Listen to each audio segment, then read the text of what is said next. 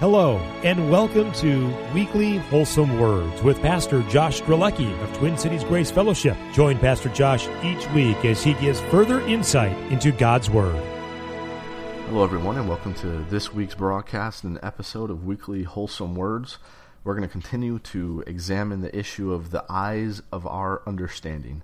Again, that comes forth from the passage there in Ephesians chapter 1, as Paul states, the eyes of our understanding being enlightened.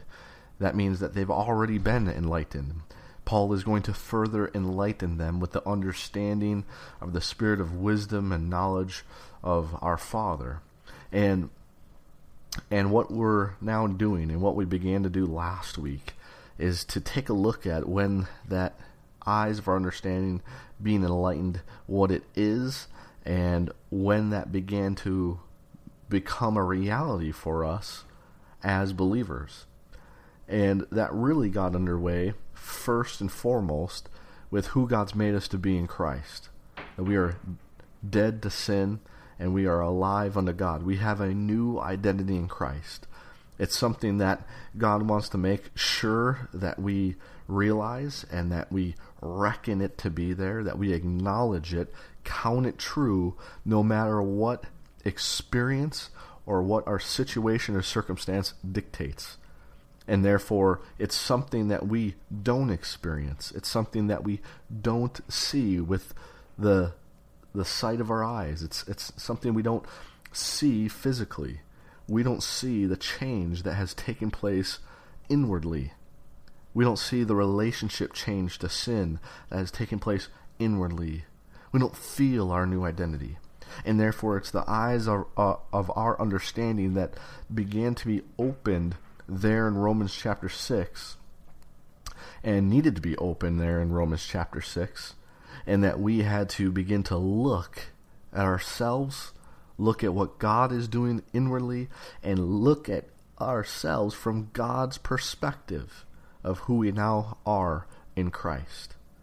And we needed to understand about the change that God made in regards to the law, that we're no longer under the law, but under grace. And there's a lot of things that involve the eyes of our understanding being enlightened. Well, the next major part, and that's what it is, a major part to this whole overall issue of the eyes of our understanding, are in regards to what's set forth in Romans chapter 8. And in Romans chapter 8, again, the context is the issue, it's the epitome or the capstone of our sanctification and the doctrine of our sanctification in Christ. That our new identity is going to function in the context and the realm of being a son and daughter of God. And the implications of that are vast and far-reaching.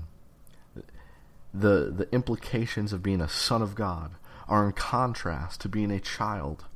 And a child functions in regards to tutors and governors under the law. Well, as sons, we're going to function under His grace, being led by the spirit of adoption. And the spirit of adoption and the issue of adoption, the implications of that set forth the sense and sequence of how and what the Father is going to lead us in, and how the Spirit's going to lead us. He's going to lead us in a curriculum, in an education, in an edification. And the very first thing that the Father does is to orient us and establish us in understanding what the education that the Spirit's going to lead us in, as He's the Spirit of adoption, the goal, aim, and objective of the education. In other words, what the Father's business is all about. And as He describes what His business is all about, especially in regards to us today in this dispensation of grace, or as Paul says, in this present time, involves us looking at some things with the eyes of our understanding and not with our physical eyes. And that's why it's so important. Because in order for us to know the end result or the goal or the carrot that God, our Heavenly Father, hangs out before us, in order to know what all of what God has done for us up until this point by His grace, what it's all geared towards, you only are going to come to know it and understand it by the words on the page and not with your physical eyes. And there's many things that we need to look at with the eyes of our understanding. And that's what these words do, and therefore they enlighten. These words are enlightening the eyes of our understanding. Now let's pick it up here in verse 16. After the initial orientation that we are the sons of God, and that we are going to be led by the Spirit. It's another thing to walk after the Spirit, but the Spirit always going to lead us. He's always available. He always wants to lead us. He knows where He's going. He knows the objectives get accomplished. The weak link in all of the Spirit leading us is not the Spirit, not Him leading, but is us following, us being committed, us walking after the Spirit. But after He sets forth all of that, He begins in verse 16. He says, "The Spirit itself beareth witness with our spirit that we are the children of God. And if children, then heirs, heirs of God and joint heirs with Christ. If so be that we suffer with Him, that we may be also glorified together." Now, we're not gonna touch upon everything. We're just gonna highlight the things that are involved in this passage that contain an element in them that demand for us to look at them with the eyes of our understanding and to understand them with not our physical eye, but with the eyes of our understanding, and therefore produce the enlightening of those eyes. In the first one, besides the whole issue of the underlying issue of the Spirit leading us, that we don't feel this, we don't. I shouldn't even say that, because in some senses we do. But as far as an unction of the Spirit, or an overwhelming experience of a filling up of the Spirit as people come along and talk about, that's all just heathen babble and heathen terminology and vain experiences that the religions of the world, which is all involved in Baal worship, that's what they come along and talk about in regards to the Spirit. But the Spirit is going to lead us through the Word of God. And therefore, as we come to understand the Word of God in its order, in its sense and sequence, that's actually the Spirit leading us. In other words, you have the entirety of what the Spirit's going to lead you in contained in Romans through Philemon. The issue is as you follow it, as you go through it in the sense and sequence, that's the Spirit leading.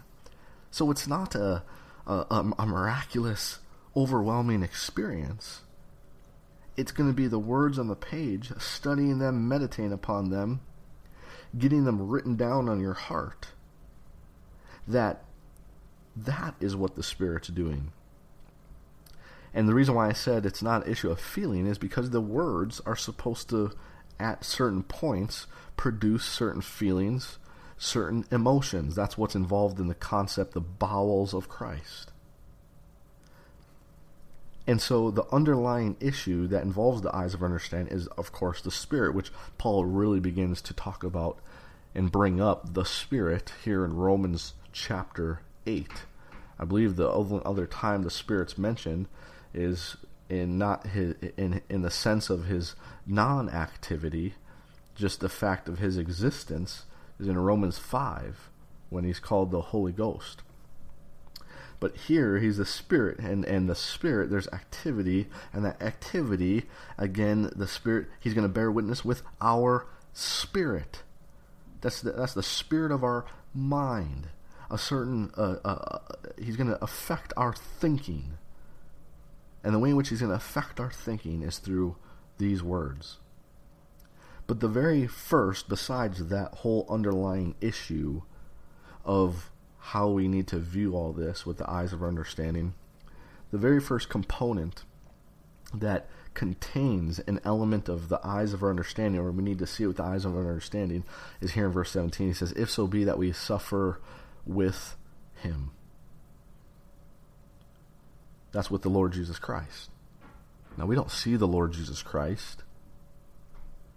In fact, we wouldn't even think that he's suffering because we don't see him with our physical eye, unless these words were telling us that we would suffer with him. And the issue is, he's already suffering.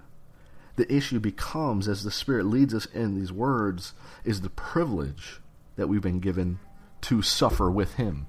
Come back with me to Acts chapter 9. I want you to see this actually even taking place in Israel's program.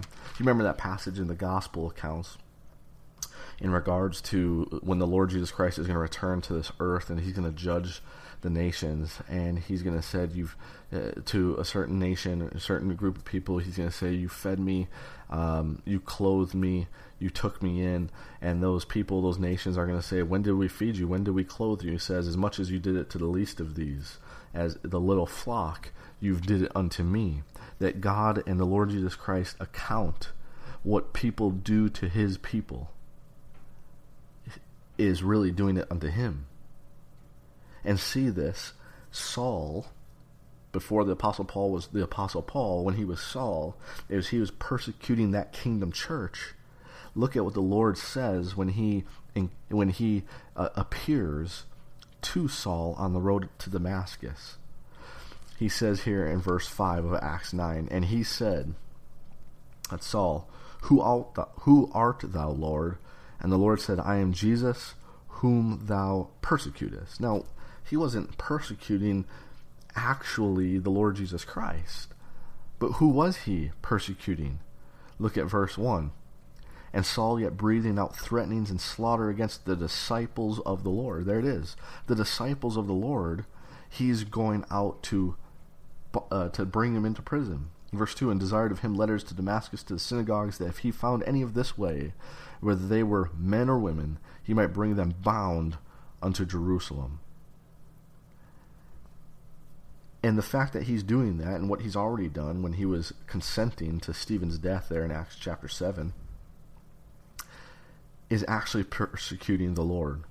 Well, there's a parallel issue in the dispensation of grace. Or in regards to the things that we're going to be involved in as the Spirit leads us, and we actively participate in those things and put them on display. The response to that conformity to the image of Christ that we go through, the response is going to be negative. The response from the world and the policy of evil is going to go against that. And when we face those things, when we face those tribulations and persecutions, it is actually us suffering with Christ. Okay? But we wouldn't know that we're actually suffering with him. We're going to experience, we're going to feel, whether through someone's words, looks, attitude, or actually them laying their hands upon you and participating and putting you in prison, the things that could take place. We're going to actually experience those things. But the issue of knowing and understanding that suffering is with Christ is something you need to see with the eyes of your understanding. Look back at Romans chapter 8. Again, our time is already eluding us, but let's look at one more. He goes on to say, in verse 17, he says, if so be that we suffer with him, that we may be also glorified together. Now, this being glorified together, this issue of our part of our hope, an aspect and component of our hope of being glorified together with the Lord Jesus Christ, contingent upon suffering with Christ, is also something we need to see with the eyes of our understanding, because it's yet a future it's a future earnest expectation and a confident expectation of a future event. Verse 18, but look at how that translates to the here and now. Verse 18, for I reckon that the sufferings of this present time, so what we're going to go through right now, are not worthy to be compared with the glory which shall be revealed in us. Boy, oh boy. God, our Heavenly Father, not only is He opening the eyes of our understanding, but He's telling us that in order to deal with certain things in this life, in this present time, you're going to have to operate and function and utilize those eyes of your understanding. Because the sufferings are going to occupy your mind. They're going to negatively and adversely affect your mind. But the glory that He's starting to describe to us that we can't see, it's a hope, it's a confident expectation of a future event, but it's yet future. We don't experience it, we don't see it, but we know it and we come to understand it by the words on the page. He says, the sufferings of this present time are not worthy to be compared with the glory which shall be revealed in us. He's actually saying there's going to be some things that you see and that you experience, that the way in which you deal with them is based upon something you don't see and you don't feel. The eyes of understanding, folks, really begin to be enlightened here in Romans chapter 8. Well, we're going to pick it up here in Romans chapter 8 next week and continue to look at the eyes of our understanding and the things that make up the enlightening of those specific eyes that are not only created by God our Heavenly Father, but are produced and are opened for us through the living words of the living God living within us. Until next time, look up. Thanks for joining Pastor Josh for this week's episode of Weekly Wholesome Words. Join him next week for another look into God's Word. Until next time, look up.